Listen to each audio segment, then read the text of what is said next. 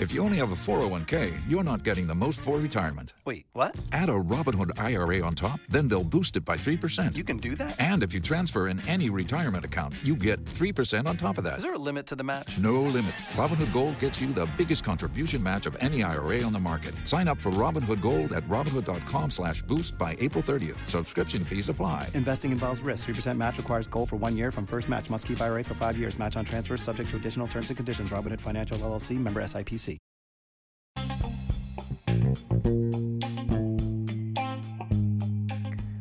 You are listening to Intergenerational Politics with Jill Wine-Banks and Victor Shi, where we host weekly political discussions that are engaging and relevant to all generations with experts on various issues facing our country today. Hey, this is Victor Shi. I'm going to be an incoming freshman at UCLA, and I'm also the youngest Biden delegate here in Illinois. Jill, I know a lot about you, but can you give our audience a brief introduction about who you are? Brief introduction is that I'm at the opposite end of the age spectrum of Victor as a delegate for Biden. And we have started this intergenerational podcast to bring you the views of people from all ends of the spectrum and to talk to very impressive people. I was a Watergate prosecutor, and I'm the author of The Watergate Girl, my memoir. So I've done that, and I've also worked, besides in the Department of Justice, in the Pentagon, during the Carter administration, for those of you old enough to remember President Carter. And I am now an MSNBC legal analyst. So with that, let's go ahead, Victor. Yeah, so as always, we want to thank you for listening to Intergenerational Politics. Today, we could not be more excited to be talking with our special guest, Ambassador Wendy Sherman, about the recent revelations that Russia paid bounties to the Taliban to attack U.S. troops, as well as effective leadership in this critical moment in our history. Ambassador Sherman is a professor of the practice of public leadership and the director of the Center of Public Leadership at Harvard Kennedy School. Ambassador Sherman was the former counselor of the Department of State under Secretary Madeleine Albright, former special advisor to President Bill Clinton, and policy coordinator on North Korea, assistant secretary for legislative affairs under Secretary Warren Christopher, and former undersecretary of State of Political Affairs. Ambassador Sherman also led the U.S. negotiating team that reached an agreement on a joint comprehensive plan of action between the P5+1, the European Union, and Iran, which for many other diplomatic accomplishments, she was awarded the National Security Medal by President Barack Obama. Ambassador Sherman is currently an MSNBC Global Affairs contributor and on the USA Today Board of Contributors. Most recently and excitingly, Ambassador Sherman is the author of this new book, Not for the Faint of Heart, Lessons in Courage, Power, and Persistence, which is available in paperback edition today. So be sure to buy that. Before I formally thank Ambassador Sherman for being here today, I just want to say I've always been a huge fan of yours, Ambassador Sherman. And last year, I began learning more about your work and listening to some of your foreign policy commentary on MSNBC. And so in 2019, in December of 2019, I went to Boston for this workshop I was helped leading. And on my way back to Chicago, I was sitting at one of those long countertop tables at the Boston Logan Airport. And as I was doing my homework, I quickly glanced to my left and didn't just see Representative Catherine Clark there. I also saw Ambassador Sherman standing there. And so immediately I had my dad stand up and take a picture of us since I was so shocked. But lastly, then fast forward to the beginning of 2020, I thought it would be a great idea to have Ambassador Wendy Sherman talk to some of our students at Stevenson High School, which is the student that I graduated, which is the high school that I graduated from. And on March 17th, we planned for Ambassador Sherman to talk about effective leadership and the importance of youth voting. And of course, that Thursday before the Tuesday of March 17th, our school announced that we would go virtual for at least a month, which ended up canceling the event. So all to say, thank you so much for being here, Ambassador Sherman. I'm really looking forward to this conversation. Well, I'm very thrilled to be here. It was great to meet you in Logan Airport. One knows what will happen. That was an intergenerational conversation too, because I also had a conversation with Congresswoman Clark, who is part of the leadership in the House of Representatives. And of course, who doesn't know Jill Wine-Banks, who has helped us all navigate so many difficult legal issues on MSNBC, author of a fabulous memoir, she points out. And, you know, you mentioned President Carter, and hard not to note that today he and Rosalind Carter will have been married 74 years. Wow. And they really are so emblematic of what public service is supposed to be about. It's about being, you know, patriotic, working hard for your country, working hard for equity in this country. And that is what they've always done. They probably have one of the most successful post-presidencies. Yes. With everything they've done in habitat, for housing for those who don't have a safe place to live, working on mental health issues, and who isn't an admirer of the president who has been so challenged with one illness after another and always is there on Sunday to teach his Sunday school class. So great. He was an amazing person. He remains an amazing, amazing person. His son actually lives in my home. I'm not sure he's still here, but his son was married in Evanston. Wow. And Sarah Weddington, who also served in the Carter administration, and I went to a party for the bride and groom. So I've been able to stay a little bit in touch, not as much as, of course, I would have liked to. I also have a connection to Warren Christopher, who you were with.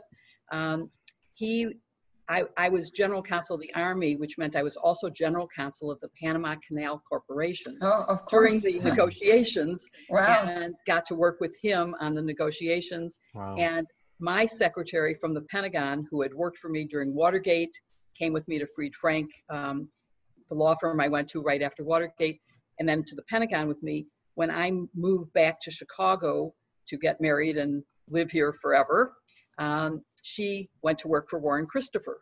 So she met him through the Pentagon dealings we had. So it's sort of like there's so many things. And at the end of this conversation, I do want to get to some of the similarities in your strange career path to where you are, from social worker to ambassador.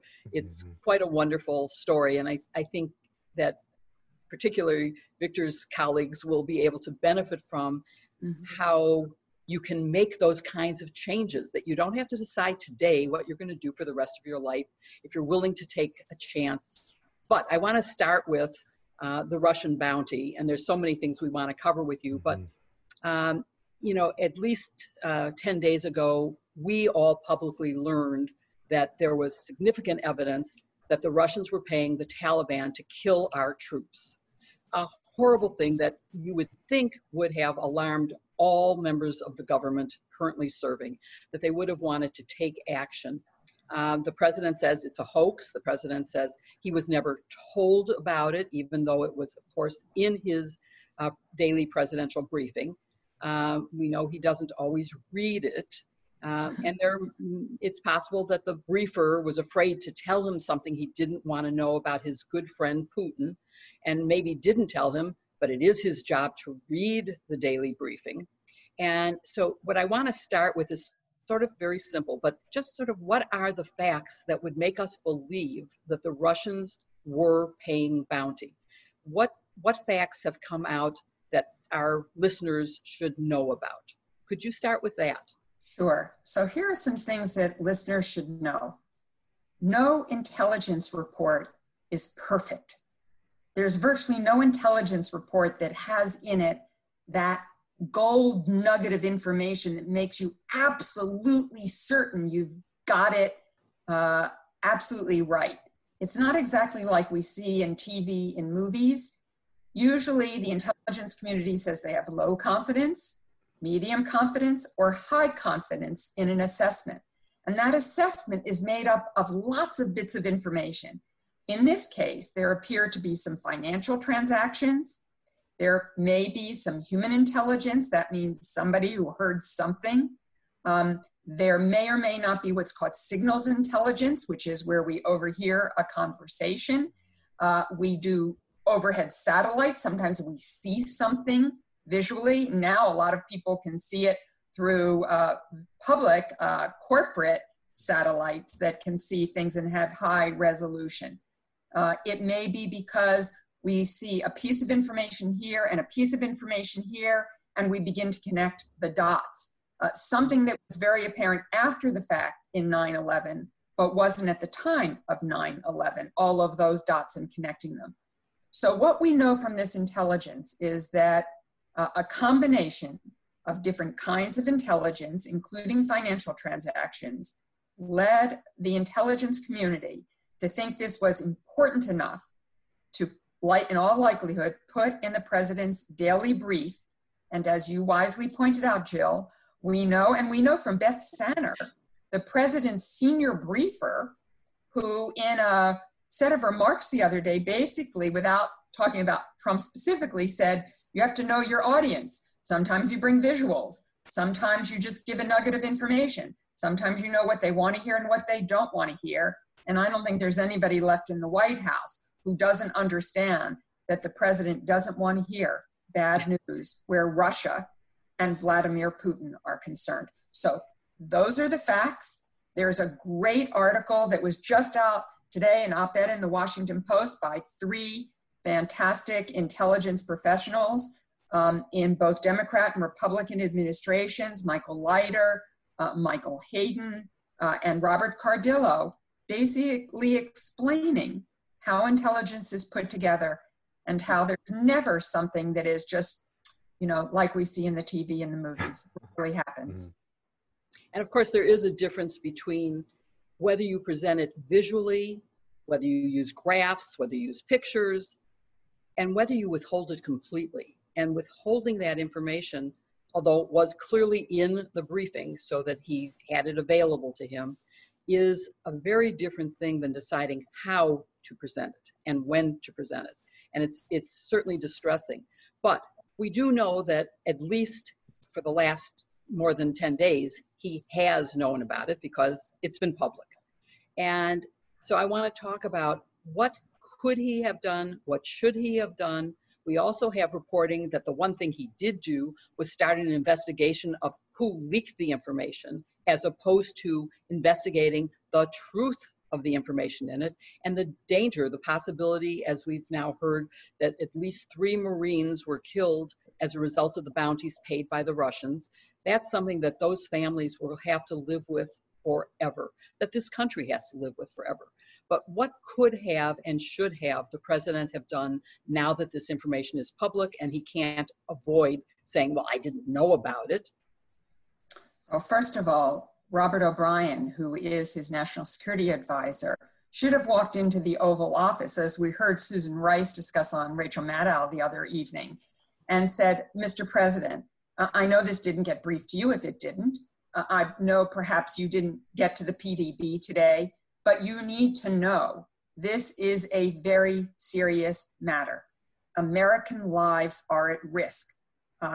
And then what you would hope is that Mr. O'Brien would have called a meeting of the principals. Those are all the cabinet secretaries relevant to this issue, including the agencies like the CIA and the Director of National Intelligence Officer, and bring them into the Situation Room and say, okay, here's the situation we have. I want you all to put together a set of options for the president. Those options could be everything from more sanctions on Russia. It could be really disinviting Vladimir Putin to the G7. It was just astonishing that the president, not only during a time when he in all likelihood knew, and certainly the people around him knew, that these bounties had been placed by the Russians with the Taliban on American troops and on our allied troops, that indeed the president invited Vladimir Putin to the G7, just astonishing and outrageous, quite frankly, and placed 6 phone calls to Putin during this time, also outrageous, without condemning what had happened, taking actions. What were the force protection plans for our troops? What did he ask of Secretary of Defense Esper and General Milley, the chair of the Joint Chiefs of Staff, about what our force protection plans were? What actions we could take regarding the Taliban, if any? What we were doing diplomatically with the Afghan government to further protect our troops, let alone punish Russia. And as you pointed out, Jill, one of the most horrible things in this instance is there were no condolences for the families of those officers, of those troops killed in Afghanistan. Not only will the families have to live with this tragedy forever, but they will have to live with the fact that the President of the United States not only didn't do anything about it, but lauded Vladimir Putin and didn't show any empathy whatsoever for their loss. You know, having worked in the Pentagon and having a great affinity and respect for the military, that to me is a tragedy beyond tragedies. And I also remember something listening to you. When I first got to the Pentagon, the Army intelligence suddenly decided that there was greater troop strength in North Korea than had been previously believed. And that was in response to President Carter announcing that he wanted to start withdrawing troops from Korea. But he didn't ignore that advice.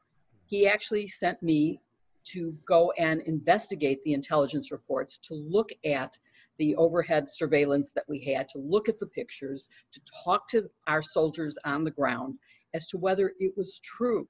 And that's something that President Trump didn't do. He hasn't asked, is this true? Are our troops in danger? Don't I, as commander-in-chief, have an obligation to protect the troops? So I think what you're saying is just, it's so distressing. And I'm hoping that we will get to a point where someone will investigate this. I do have a lot more questions about Russia, but I think before we run out of time, Victor has some questions on a different subject. And so let's move on to those, I think. Yeah, so I mean, so I guess relating this back to my generation, like more recently, there was a referendum in Russia, which by the way, the results aren't official yet, that essentially says Vladimir Putin can remain in power until 2036, a year in which he'll be 84 years old. Clearly, I think Putin is doing something strategic here as he's now basically president for life in Russia. So for our younger generation out there, some of us faintly remember 2016 when Russia unequivocally interfered with our election. So for 2020, can you discuss how Trump's coziness with Vladimir Putin doesn't just impact international policies, but also domestic policies, and why our younger people should pay attention to this issue? Thank you for that question, Victor. And let me start by saying, everybody who is listening to this, whatever your beliefs, whoever you're going to vote for, register and vote. I live in Massachusetts now, and Governor Charlie Baker, who is a Republican, just signed legislation that will allow every single member of Massachusetts who is registered to vote by mail should we choose to do so. Mm-hmm. So this is not a Democrat or Republican issue. This is an issue of patriotism. This is an issue of civic responsibility and citizenship. So everybody listening, register, vote, and make sure that everybody around you, all your friends, all your family are registered and vote as well. And if you don't have a mail-in option in your state, organize. You all are fantastic at organizing. I teach at Harvard Kennedy School. I know how well students can organize. Like Jill, perhaps, I came of political age in the late 60s, and I took to the streets and protested both civil rights, women's rights against the Vietnam War. So I am just in awe of what young people are doing today to make their voices heard, but it's really important to make your voices heard on November 3rd at the ballot box. So where Putin is concerned, one of the things that is of great concern to me is there is no all-of-government effort to deal with disinformation by the Russians, by the Chinese, by the Iranians, by the North Koreans, by anybody who wants to get in the middle of our election process. And that concerns me for a number of reasons. One, we know that on all of the social media, which is how your generation and more my generation is learning how to operate on, we know that tons of propaganda can be put on there. Lots of bots, lots of false flags. You don't know where the information comes from. You don't know if it's legitimate, but we all take it in because we sort of scroll through Twitter, we scroll through Facebook. So people have to become good consumers of social media and really question what they're reading, find another source for it, see what's going on. Russia is probably, and China, secondly, the greatest concern for disinformation coming into the 2020 campaign.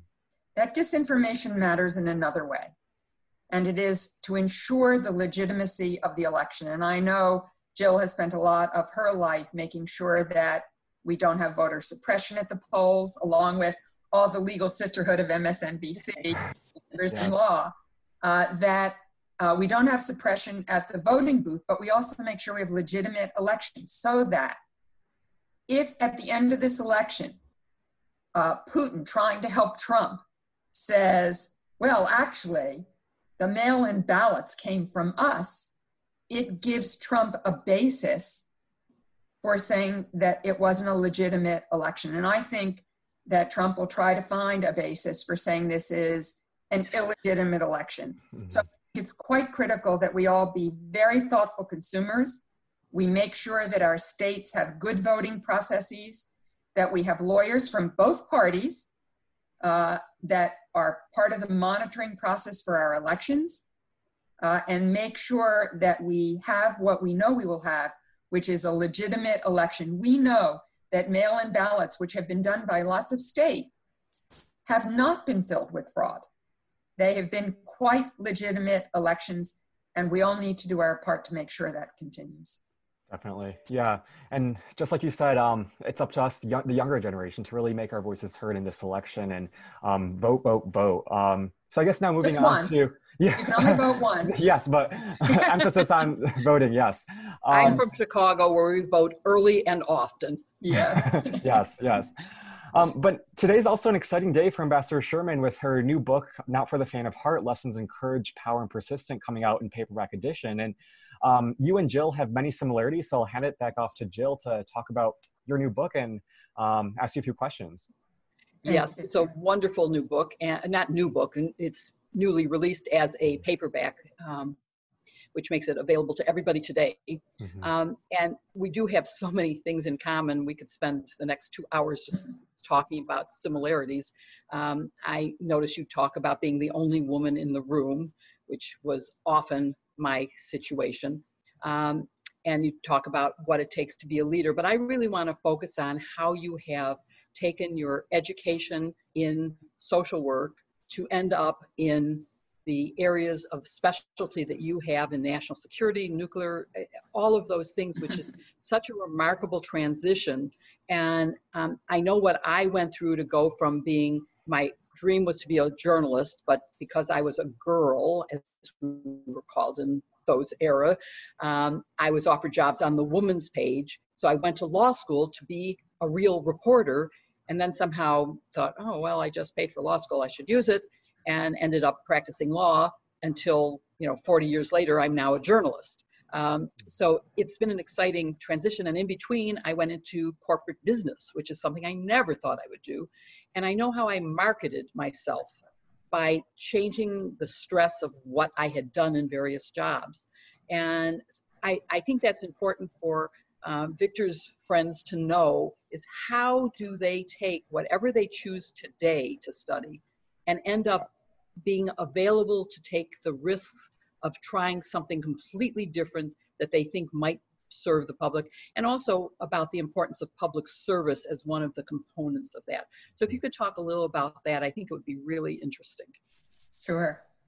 I was in Washington, perfectly happy, being part of a company that I started that does global consulting around the world, that is called the Albright-Stonebridge Group, and doing MSNBC and working on my book at the time, and got a call, would I come to talk with the Kennedy School about succeeding David Gergen as the director of the Center for Public Leadership. And at the end of the day, my husband and I decided to do it. We had an extra little incentive because our daughter, who's a lawyer, Jill, teaches immigration law at Boston University and helps to run the Immigration, Asylum, and Human Trafficking Clinic. And our 2 little grandsons are here. Wow. I came here because there is nothing more important today than making sure that Victor, you and your friends and colleagues understand how important it is to have principled, effective, just public leaders. And that public leadership can be done in government, of course. It can be done in non-governmental organizations and civil society. It can be done as a journalist. It can be done as a lawyer. It can be done even in private business if you bring public value to the work that you do in private business. So I talk to people your age all the time. You're about to go to undergraduate. I teach largely graduates, though so some undergraduates. And what I say to you all is, I wish you an unexpected life. Yes. Get a core set of skills. For me, those core set of skills was as a social worker. My training is as a community organizer, how you decide on an objective, put a strategy together, understand all the stakeholders, the politics, the press, the communications, and drive to an objective. And I learned clinical skills, which I only half-jokingly said are very valuable for dictators and members of Congress. And I've applied those first as director of child welfare when I was only 30 years old in the state of Maryland, and then found my way to Capitol Hill because of a friendship with then Congresswoman Barbara Mikulski. Then I ran her first successful campaign for the US Senate. Then I did a lot of presidential politics. And then I got a call one night, would I come and meet Warren Christopher? I could not imagine what Warren Christopher wanted me for. By then I was a partner in a Democratic media consulting firm making political ads for candidates. So I went and saw Christopher, and by the end of the meeting, he was recommending to Bill Clinton that Clinton nominate me to be the Assistant Secretary for Legislative Affairs. Not because I knew everything there was to know about national security. I didn't at the time. I knew a fair amount, but I wasn't an expert by any stretch of the imagination. But because I knew Washington and I knew politics. And I've been doing national security and foreign policy ever since, both first for Warren Christopher, then for Madeleine Albright, then Madeleine, myself, Carol Browner, Susie George, and a great guy who put up with 4 strong women, Jim O'Brien, put together a global consulting firm called the Albright Group. I did that for a decade before I went back into government as the undersecretary, first under Hillary Clinton and then under John Kerry. And now I find myself here at Harvard Kennedy School. So get a core set of skills and then be able to translate those skills into different areas. And then the last point I'll make is take risks. Be ready to jump on board. The worst that can happen is that you fail. I've taken on a couple of jobs and I knew almost as soon as I took them, it was gonna be a doozy. It was gonna be a bad fit. It just wasn't gonna work. It took me maybe a year to extricate myself so I didn't burn every bridge on the way out. But you know, you learn as you go through life that you generally will come out the other side. So it's worth risk. And all of you very successful young people, people like you, Victor, who have just done so well so early in life, often stop taking risks because you feel like you've made it, but you keep taking risks. It got Jill onto the Watergate team, which was just extraordinary at such a young age. And it's important to keep on reaching for the next thing. That is such great advice on all aspects of that. And it is sometimes, I can relate to when Carter was elected, I had offers for 3 different jobs. And the biggest stretch for me was the Pentagon. I had been an anti-Vietnam War activist. I honestly wouldn't have recognized a general's insignia or anybody lesser than that. Generals are easy because they're stars. But I thought this is the most interesting way to learn something and to really get involved. And I didn't even realize how much foreign policy was involved in the Pentagon.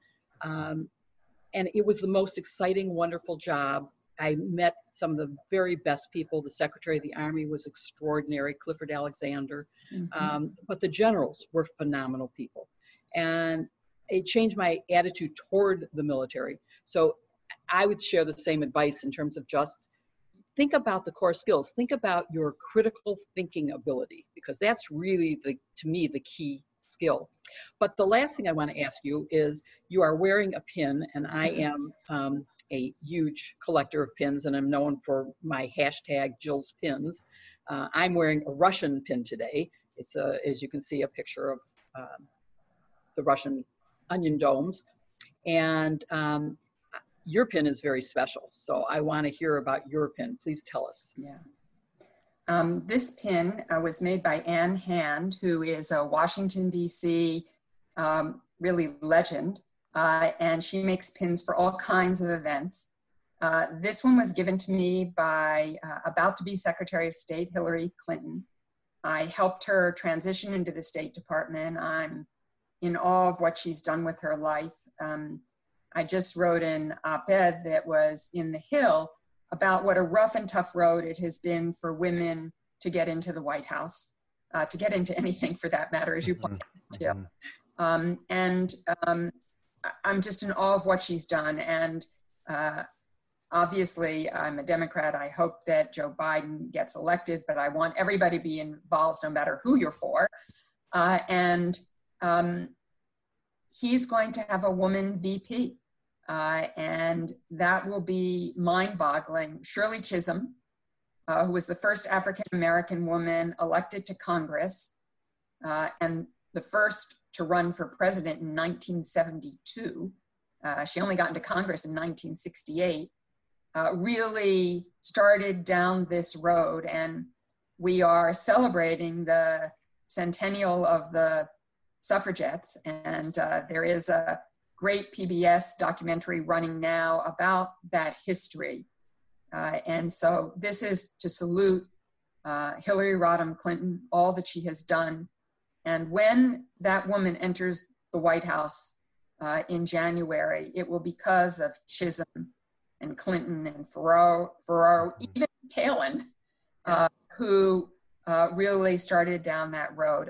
I also want to say, as you and I are reflecting on so much history, that one of the challenges for us is to listen to Victor and to listen to young people. And I try to listen to my students as much as I want them to listen to me, because your experience is different. You're at a different time. You approach the world differently. You help to keep me honest about things, challenge me all of the time, sometimes in ways I don't want to be challenged, but it's really important. And that's why I think this intergenerational dialogue that you, Victor, and you, Jill, are having is so important, because we generations have to listen to each other if we want to ensure the future that the younger generation deserves and is fighting for. Yeah, well, I can't think of a better ending to this than listening to what you just said. It's perfect. Thank you so much for being part of this. Thank you, yeah. We appreciate it. Yeah, thank you so much. And I know for me, like, I'm so grateful to be working with Jill and having this conversation with you, Ambassador Sherman, and having these people to look up to and learn from. So I know that this conversation was definitely one of my favorites, and we are so appreciative. So to close off this conversation, we hope that you listening also enjoyed this episode. Be sure to follow us on Twitter, YouTube, and Facebook, and send suggestions, ideas for future topics, and speakers you'd like to see via Jill, myself, or our website. Lastly, Intergenerational Politics is now on Spotify and Apple Podcasts, so be sure to subscribe and rate our channel to support us. So Ambassador Sherman, once again, thank you so much, and best of luck with everything that you do. Thank you, and we hope you'll join us again. This was fabulous. Thank you.